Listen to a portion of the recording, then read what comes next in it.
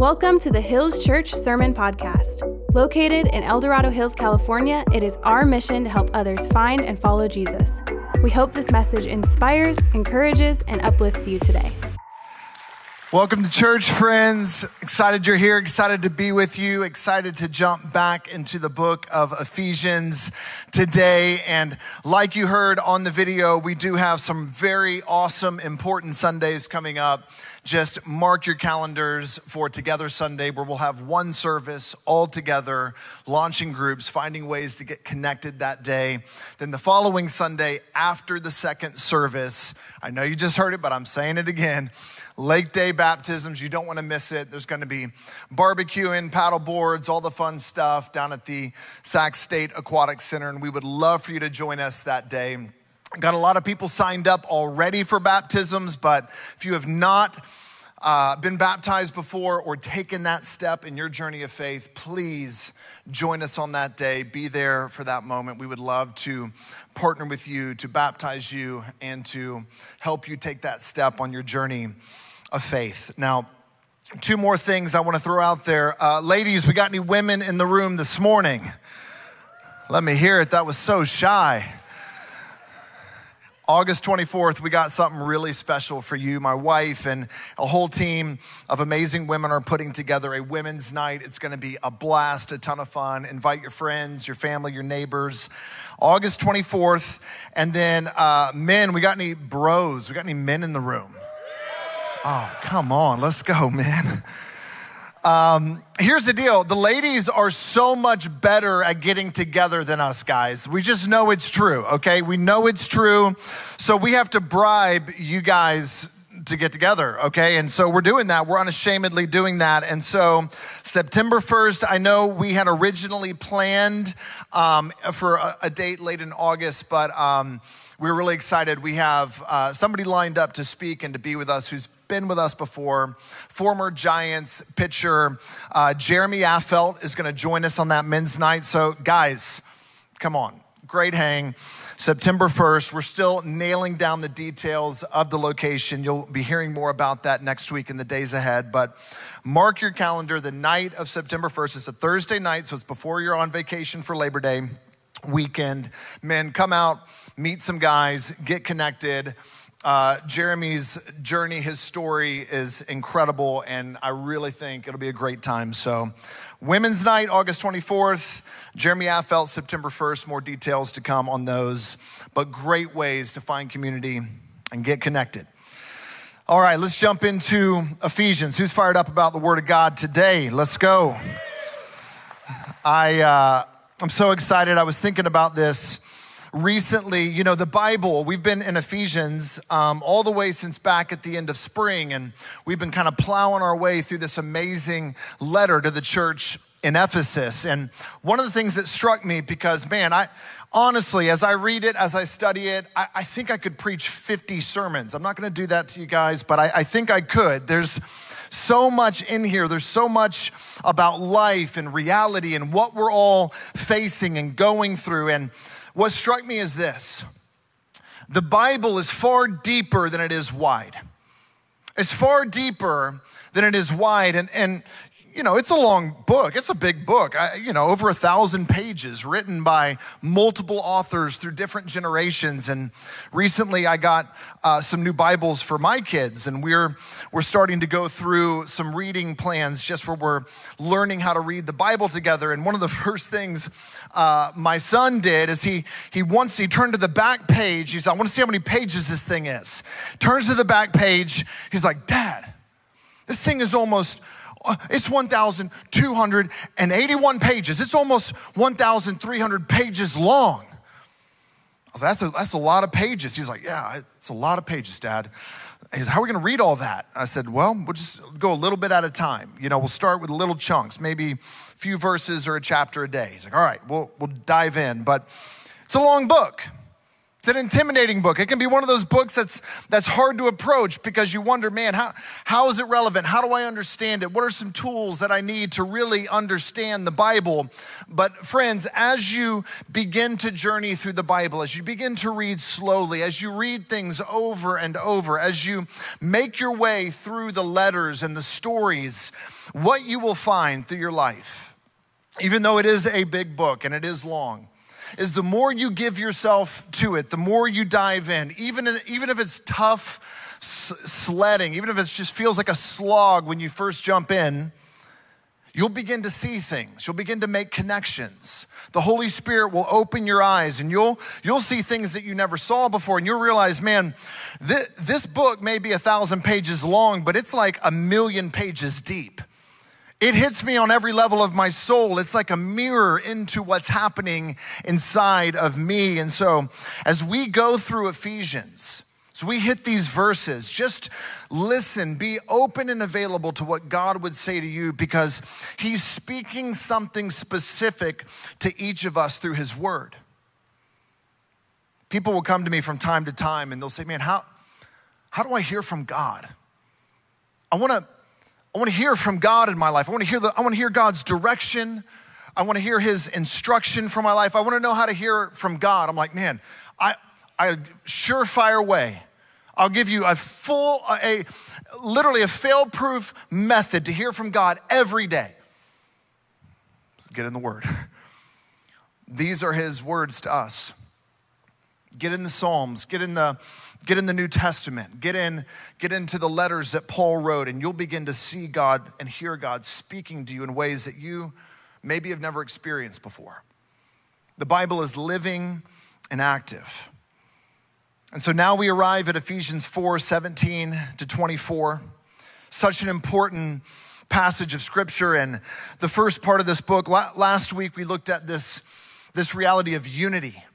What does it look like for us to function as the body of Christ, for each of us to bring to the table, to build the church, to bring the gifts that God has given us, to build up the body of Christ so that we can all attain to maturity in the faith. And we talked about this reality of growing up in Christ, how we start as infants and then we move to adolescence and we move to mature adulthood, and how Paul is encouraging all of us, hey, I want you all on the same road heading towards maturity in your faith. Maturity in what you know and believe about Jesus and how you live your lives. And then he dives into this next part in Ephesians 4. And friends, Paul is bringing it home right here. The letter is shifted. It's gone from, man, all the amazing blessings that we have in Jesus. He lays the strong foundation. We sang about that this morning, the firm foundation of Jesus Christ and of grace and of mercy and the free gift and all the blessings we have in him. And he says, but now we're shifting. I'm gonna bring it home. Actually, I'm gonna bring it into your home and into my home, into our homes. We're gonna get into the details of life. What does this mean for real life? And that's where we pick up in Ephesians 4:17-24. So if you have a Bible, you can open it. Such a good thing. I know our Bibles are on our phones now, and I know we have digital versions of everything, but there's something awesome that happens when you get, even just like a pen, and you put it on the paper and you read slow and you circle things and highlight things and you make notes in the side. It helps you remember it, helps you slow down. So if you have a Bible, awesome. If not, we got it on the side screens for you. But I'm just saying, that's a side note. So here we go, verse 17. Now this I say and testify in the Lord, that you must no longer walk, or you must no longer live as the Gentiles do, in the futility of their minds. Now, when you see the word Gentile, you have to understand this was written to a primarily Jewish audience. So the Gentiles are everybody else in the world who don't know Jesus. Very simple. He says, look, don't live like the people of the world, in the sense of, man, they're chasing things in the futility of their minds. We'll get to this in a minute, that they think will satisfy, that they think will give them the answer, but they won't. He goes on.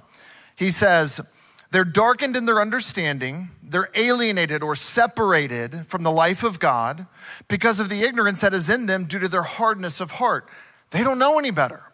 Just like you and me, we didn't know any better. Before we knew Christ, we didn't know any better. We thought those things were where you found purpose and meaning and joy and peace. He goes on, they become callous and have given themselves up to sensuality, greedy to practice every kind of impurity, but that's not the way you learned in Christ. Assuming that you've heard about him and were taught in him. Check this, as the truth is in Jesus. Where's the truth? Where's your truth? Where's my truth? It's not just in our minds or our opinions or our hearts or our feelings that day, friends. The Bible says it really clear. The truth is in Jesus. The anchor point, the true north for all reality is found in Christ. If you're not building your life from truth, from the anchor of Jesus Christ, you're not building your life on the rock. He goes on, you were taught in Christ, the truth is in Christ. You were taught to put off your old self, which belongs to your former manner of life and is corrupt through deceitful desires, and to be renewed in the spirit of your minds, and to put on the new self, created after the likeness of God in true righteousness and holiness. So we're gonna unpack that. I know there's a lot in there, this putting off of the old, putting on of the new, this whole reality of what it means to change, to live differently. I want to introduce a revolutionary idea for all of us this morning, because as I was praying and thinking through this passage and I was trying to come up with a title for the sermon, and I had a couple ideas, and some of my early ideas were things like this. Why your problems are not really the problem.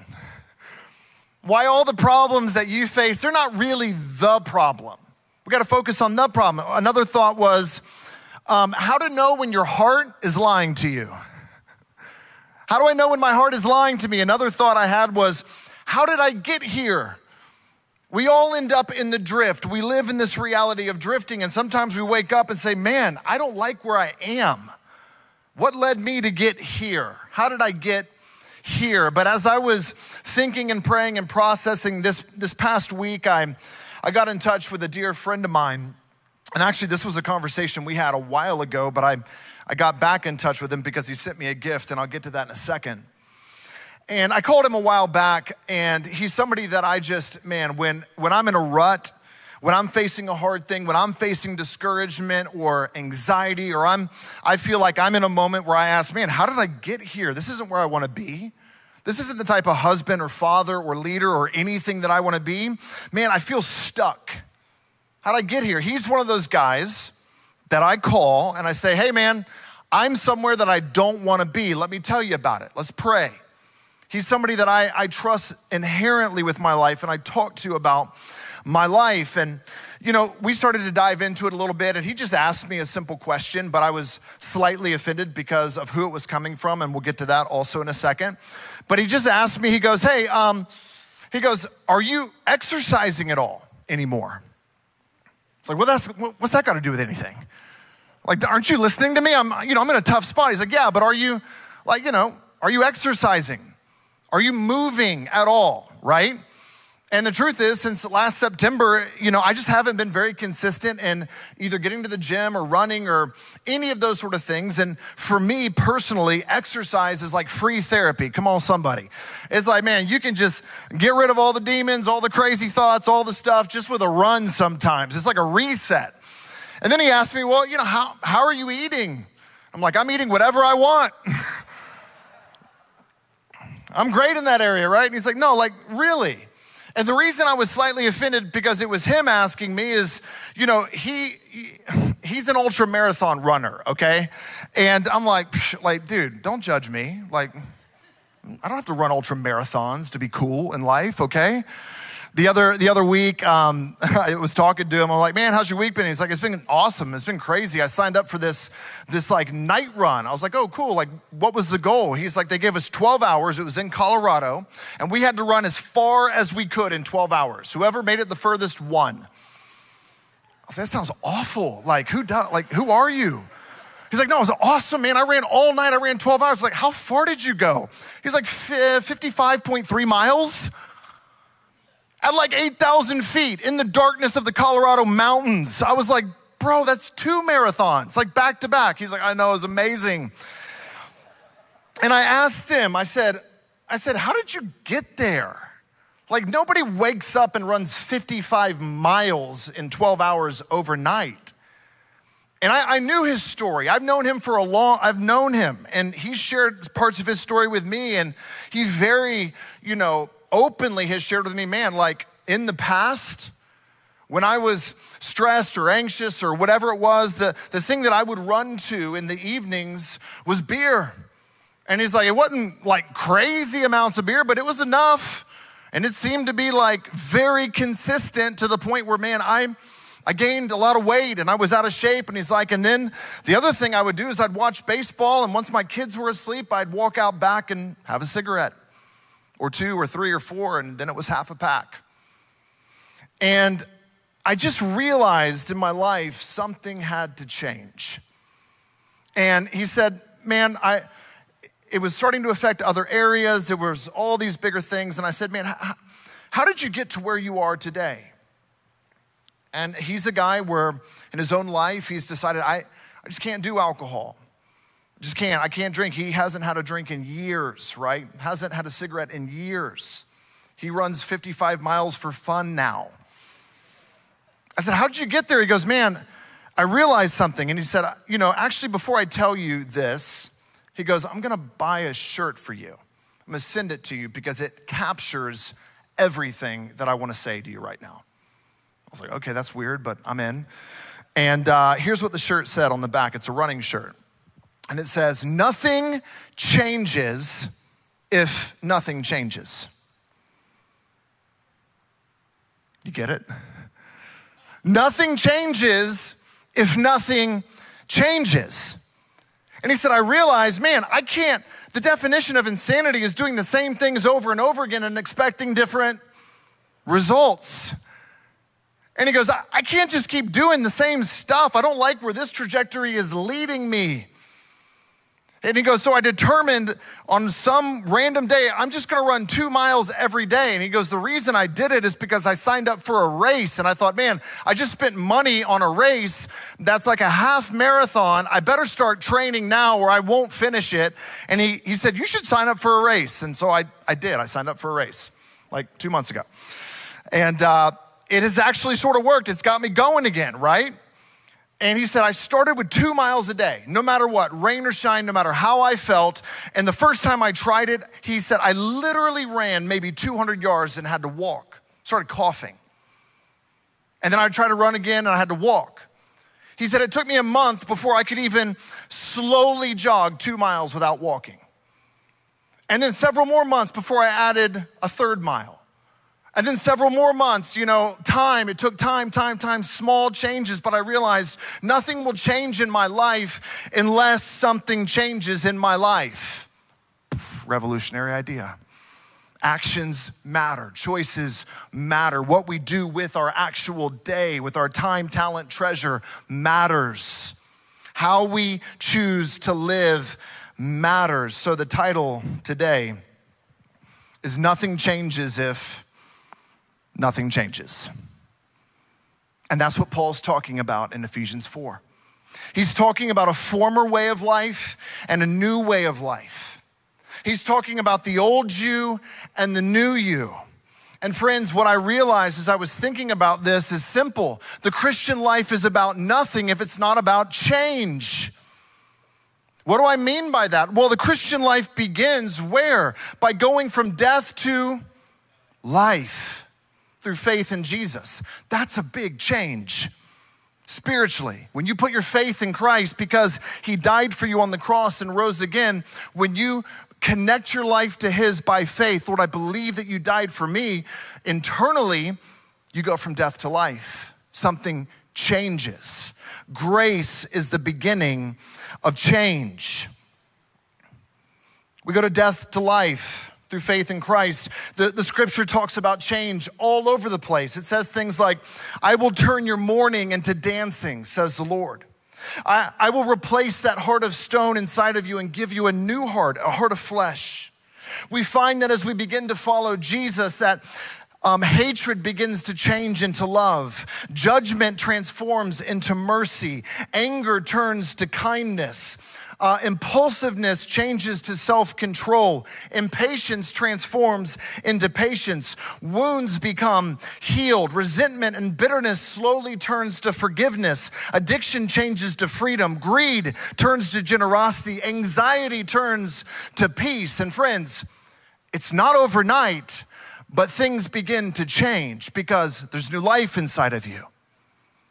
But unless, and here's the key, there's two important words in Christianity and we can't get them confused and we have to understand what they mean.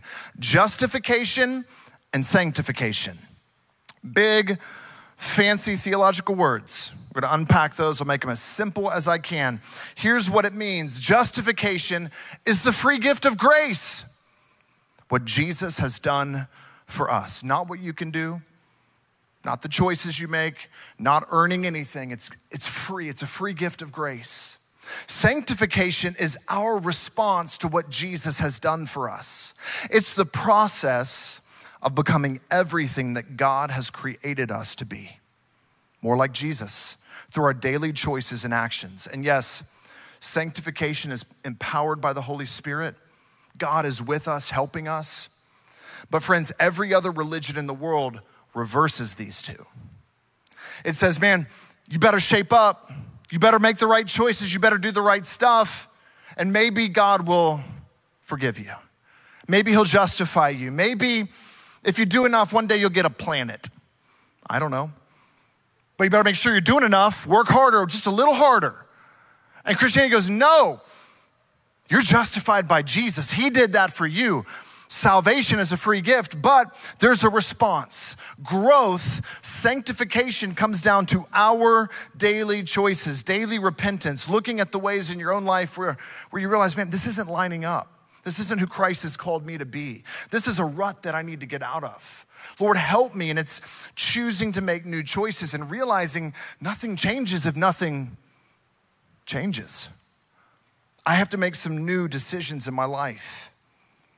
And so Paul, he begins, and we'll look at this, begin to unpack this section of scripture. He says right off the bat in verse 4:17, I say, now this I say and testify in the Lord that you must no longer walk as the Gentiles do. I like how the New Living Translation says it. He says, with the Lord's authority, I say this, live no longer as the people of the world. There's an old you and a new you.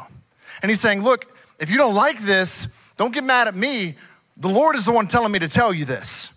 Take it up with him, okay?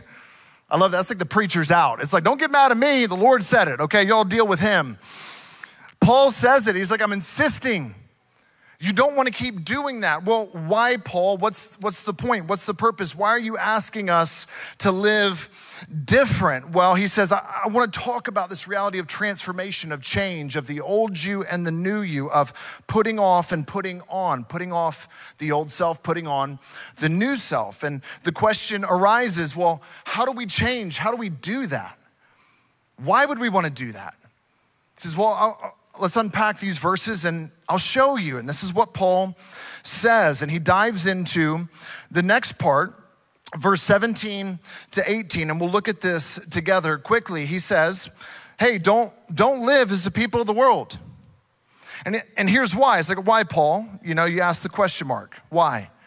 In the futility of their minds. And it's like, okay, what is futility? What does it mean for something to be futile? It means I'm looking in all the wrong places for all the right stuff. At the end of the day, that's what it means. I'm looking in all the wrong places for all the right stuff. And change happens when we stop looking in the wrong places for the right stuff. And this is what salvation is about, right?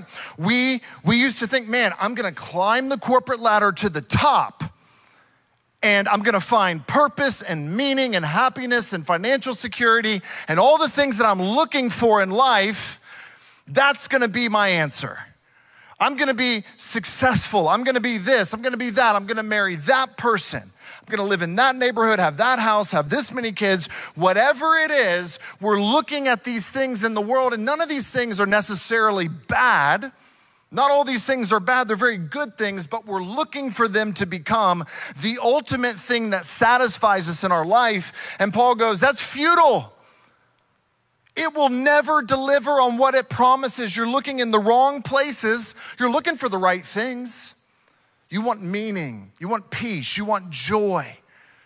You want to know that there's a sense of security in your life.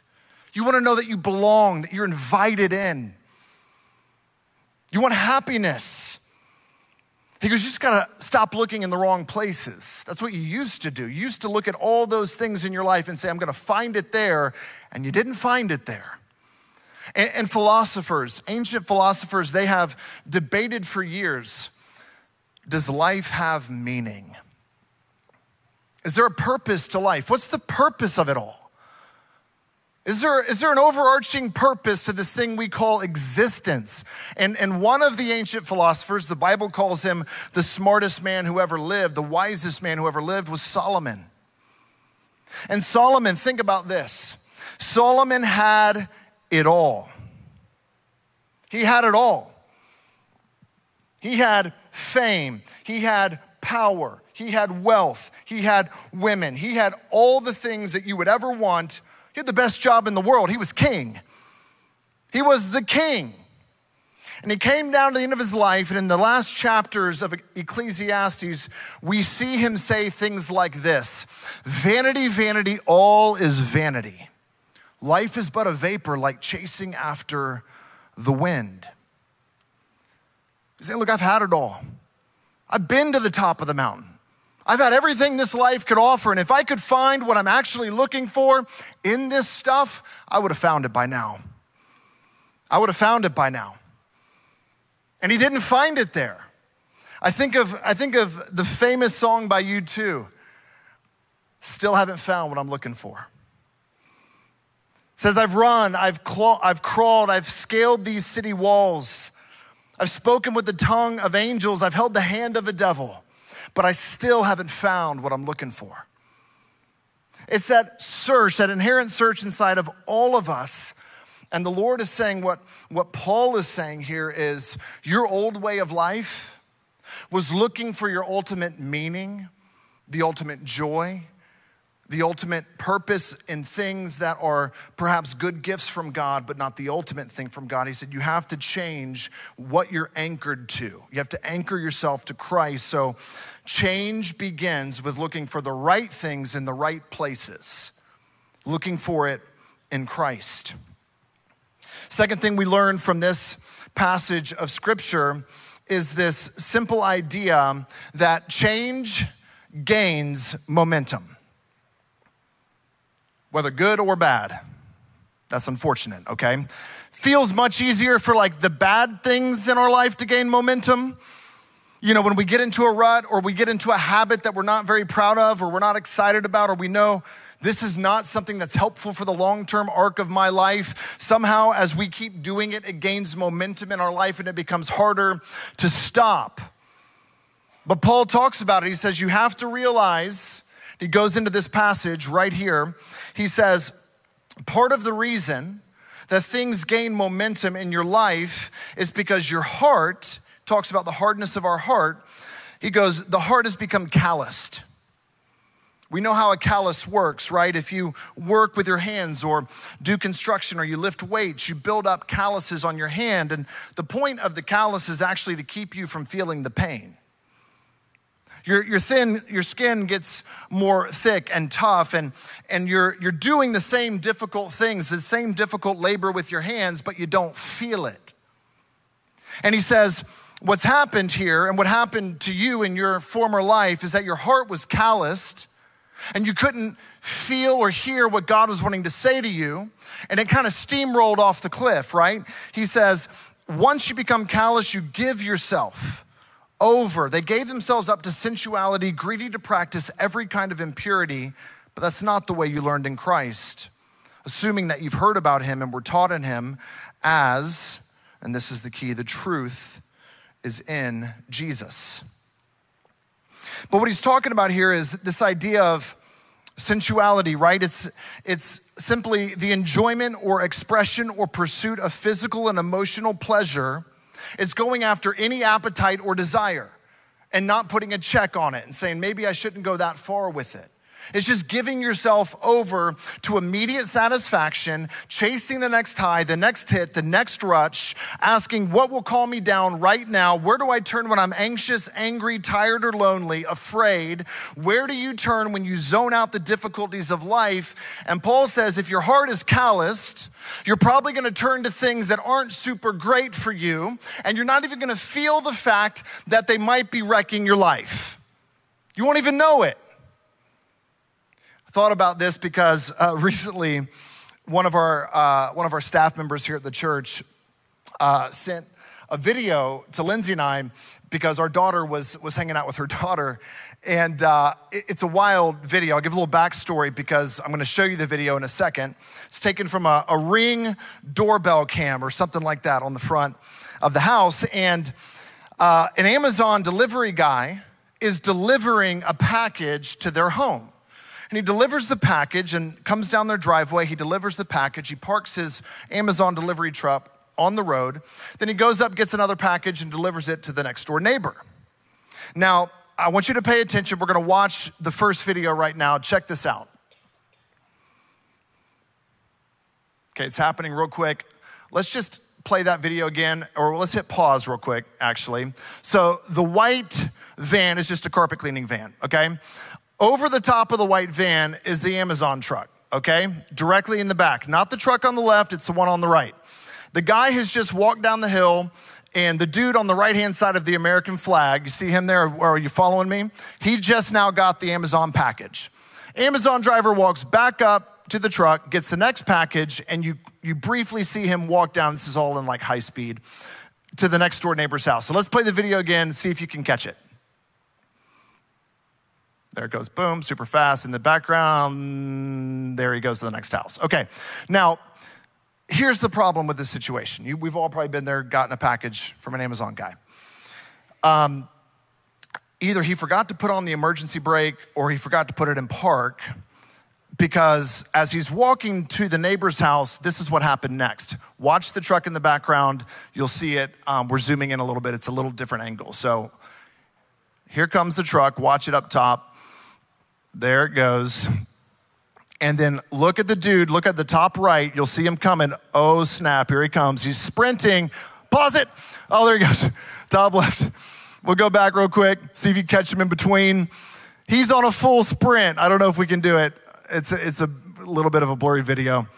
All right, don't worry about it. Oh, there he goes. All right, you saw him again. All right, play it to the very end here, because now everybody's getting concerned as the truck is rolling. And here's how the story ended, okay? So I literally got a photo from them briefly after, and here's where the Amazon truck ended up. True story.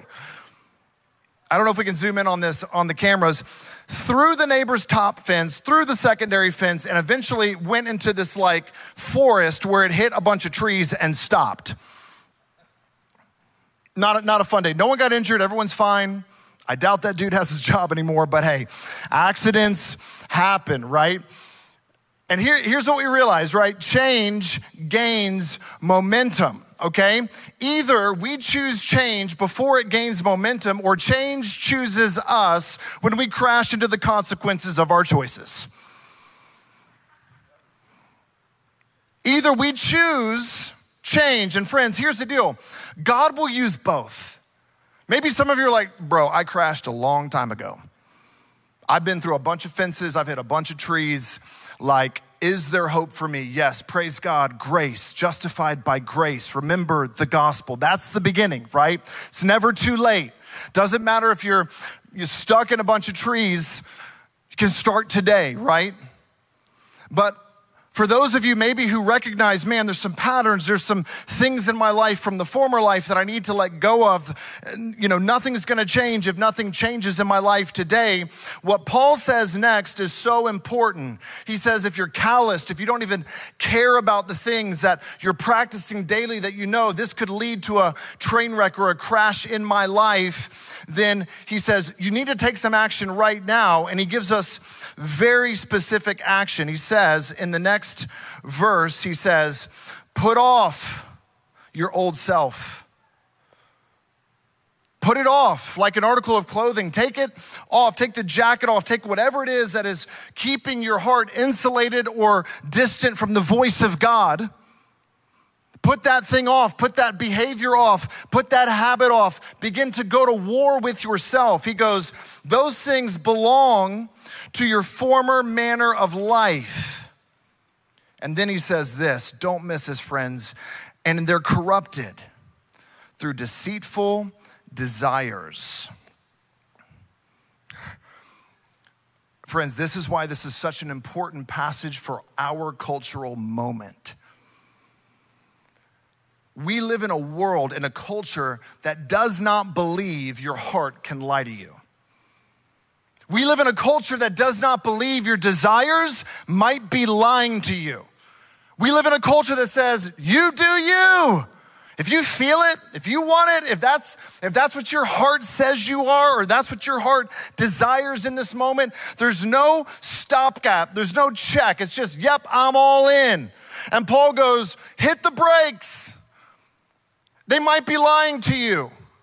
In fact, all of us have broken hearts. All of us have desires and appetites that are lying to us. And man, they deliver for a minute. They'll calm you down for a second. They'll relieve the anxiety for just a second. These actions and habits and these ruts we get into, they deliver for a second because let's be real. Deception or lies, deceit doesn't work unless it feels kind of true. The best lies are the ones that feel the most true. Satan himself disguises himself as an angel of light. So Paul says, hey, modern American Western world, check your heart. Sometimes your heart is lying to you. Sometimes it's telling you this is who you are or what you want, and it's actually leading you off a cliff, through a bunch of neighbors' fences into a tree where you're gonna wreck your life. Don't go that way. He says, be renewed in the spirit of your minds. Put on the new self created after the image or the likeness of God in righteousness and holiness. And righteousness just means, hey, I'm looking at two decisions in front of me and my heart and my appetites and my desires are all screaming, go that way. But deep down, my conscience says, it's not gonna bring you the peace or the hope or the long-term happiness you think it will. Go this way. That's righteousness. It's saying no to those things. It's having clarity on what's good and what's not good. What is the way of Jesus and what is not. And then holiness, this word holiness is really just the Greek word for wholeness. And it's understanding that we're broken people and that our desires and our hearts have been broken by sin. And the journey of holiness is the Lord putting those pieces back together and making us whole again, healing us. That's what Paul is talking about. He says, the way you do this, the way you run an ultra marathon, is just start with 2 miles. Just start by walking. Just get yourself moving because nothing changes if nothing changes. Just take the next step, do the next right thing. You might still end up running off a cliff and crashing your life. And you say, Lord, I'm sorry. Thank you for grace and mercy. Thank you for dying on the cross because I'm a mess and I'm broken and I need you. Give me the strength tomorrow to start making new choices. Friends, what Paul is talking about here, what he's hitting at the end of the day is simply this. Change requires choices every day. Small choices, choices to get in the Word, choices to get in a small group, choices to get honest and to get real, choices to call a friend and be like, hey, is my heart lying to me right now? Because I really want this thing, that person, this whatever, that direction in my life. Do you think that's what the Lord wants? Because everything in me wants that. But you need someone that can look at you and say, yeah, your heart's lying to you right now. That's not good. You need someone that knows you good enough. Says, man, if you say yes to that again and again and again, you're gonna get calloused in your heart. You're not gonna feel or hear the voice of God. That Amazon truck is gonna start gaining momentum, and no matter how fast you run, you're not gonna catch it till it goes off the cliff. Nothing changes if nothing changes. It requires choices. I'm gonna close with this. I'll invite the band to come out. Just wanna close with this briefly. This whole idea of our hearts being capable of lying to us, of this, the Christian life is built around repentance. It's built around this idea that, man, there are certain things that I want. There are certain realities that I see in myself that aren't aligned with God's word or who he's called me to be. And the moment you see those things, the world says, that's who you are. Just be that. And Jesus goes, actually, if you see that it's not according to my way or my word, repent, turn around, ask for my help. Trust me, I'm the author of your life. I'm the creator of your life. I designed you, I made you, I know what's good for you. Some of the things I'm asking you to do, they're gonna feel like picking up a cross and following me. We hate the idea of hard things or suffering, and friends, change requires choices that feel like dying.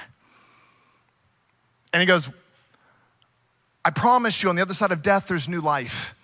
But you still gotta go through death, and it hurts. And your body and your desires and your heart isn't gonna like it at first. It's gonna go kicking and screaming. It's gonna be like a 2-year-old looking at mom and dad when it says, go clean up your room. They're like, nah, I can't hear you. I don't wanna hear you. That's how our hearts are with the Lord. And until we begin to put off old behaviors and put on new behaviors and begin to walk this thing out with Jesus, even though it hurts and it's hard and change is hard and it's one step at a time until we become who God has called us to be. We have to realize we have to audit ourselves internally. Say, is my heart lying to me? And here's the story. In World War II, came across the story of a military airplane that was going across the South Pacific, and it was shot down, and several of the soldiers survived, and the highest ranking captain who survived, he wrote in his journal, he wrote about this experience. They gathered what they could to stay alive. They were floating in the open ocean. And he said, it was so crazy because when we ran out of food and water and we're adrift in the sea and we're hoping that someone will find us and rescue us, we're in this massive, endless body of cool water. And all we wanted to do was take a drink. You know, we began to hallucinate. The men began to lose their minds. And I would say to them, don't drink the water. And they would say, this looks like good water. It feels like good water. I'm so thirsty. And he would say, don't drink the water. I know everything inside of you is saying, drink the water because water is what I need. And even though it looks like water, it feels like water. And even after the first sip, it might satisfy. He says, you will die because it's full of salt and that's gonna dry you out faster. He said, as much as I pleaded, as much as I said, don't drink the water, many of the men could not help themselves in weak moments and they would drink the water. And it ended up, those men did not make it. And friends, I look at our culture, I look at our world, I look at the things that all of us face on a daily basis. And so many of us are running to different things and saying, will you satisfy? Will this satisfy? Will this fill that gap? Will this fill the hole? And we're drinking from all these different wells. And I remember Jesus approaching a woman at a well in the Gospel of John. And she's run from relationship to relationship to relationship. And she's asked the question, will this satisfy? Will he be the one? Will this satisfy? And Jesus looks at her and he goes, come to me if you're thirsty. I'll give you a drink that will make sure you're never thirsty again. Come to me all who are weary and tired and hungry, and I will give you rest. I'm what you're looking for. Truth is in me. I'm here because I love you to save you, and you don't have to keep running to those things to try and find what you're actually looking for. I'm here. And friends, if you're here today and you have never put your faith in Christ, and you find yourself in a rut, you find yourself saying, man, something's gotta change. Well, it starts right here. Go to Jesus. It starts right here with faith, and then new desires begin to come up. Truth begins to take hold of your heart. You get up and say, I'm gonna walk 2 miles a day. Take one step in the right direction. If you've never taken that step of faith, there's a card at the seat back in front of you that you can fill out. We'd love to know. If you say, man, I wanna put my faith in Christ, we'd love to pray with you. We'd love to walk with you in that journey, help you get connected, because friends, nothing's gonna change unless something changes for you. And this might be the first step. This is the first step. Please fill out that card. We'd love to connect with you and pray with you. Right now, we're gonna take communion together. And this is the beginning point, this is the starting point. Communion represents the death of Jesus Christ on the cross. So before we take communion, let's pray. I want to pray with you if you want to take that step of faith. Lord, thank you for your word. Thank you for this day. Lord, I pray today would be a catalyst of change in hundreds of lives. Lord, Father, I pray for those that haven't taken a step of faith yet. I pray right now they would take that step. In your hearts, if that's you, just say to Jesus, believe you died on the cross for my sins. I believe you're what I'm looking for, that you have all I need as my creator. Go to him and say, Lord, I'm sorry for the ways that I've listened to the lies of my own appetites, my own heart. In your heart, say to him, I believe you've risen from the dead. You conquered death for me so that I can be forgiven. Put your trust in Christ by faith right now. For the rest of us, let's take communion and remember that Christ died for us, and everything, change begins with grace. Amen. Thank you for listening to the Hills Church Sermon Podcast. Don't forget to subscribe, and if you haven't already, give us a rating so we know how this has impacted your journey with God. To learn more about us, visit our website at hills.church. We'll see you next time.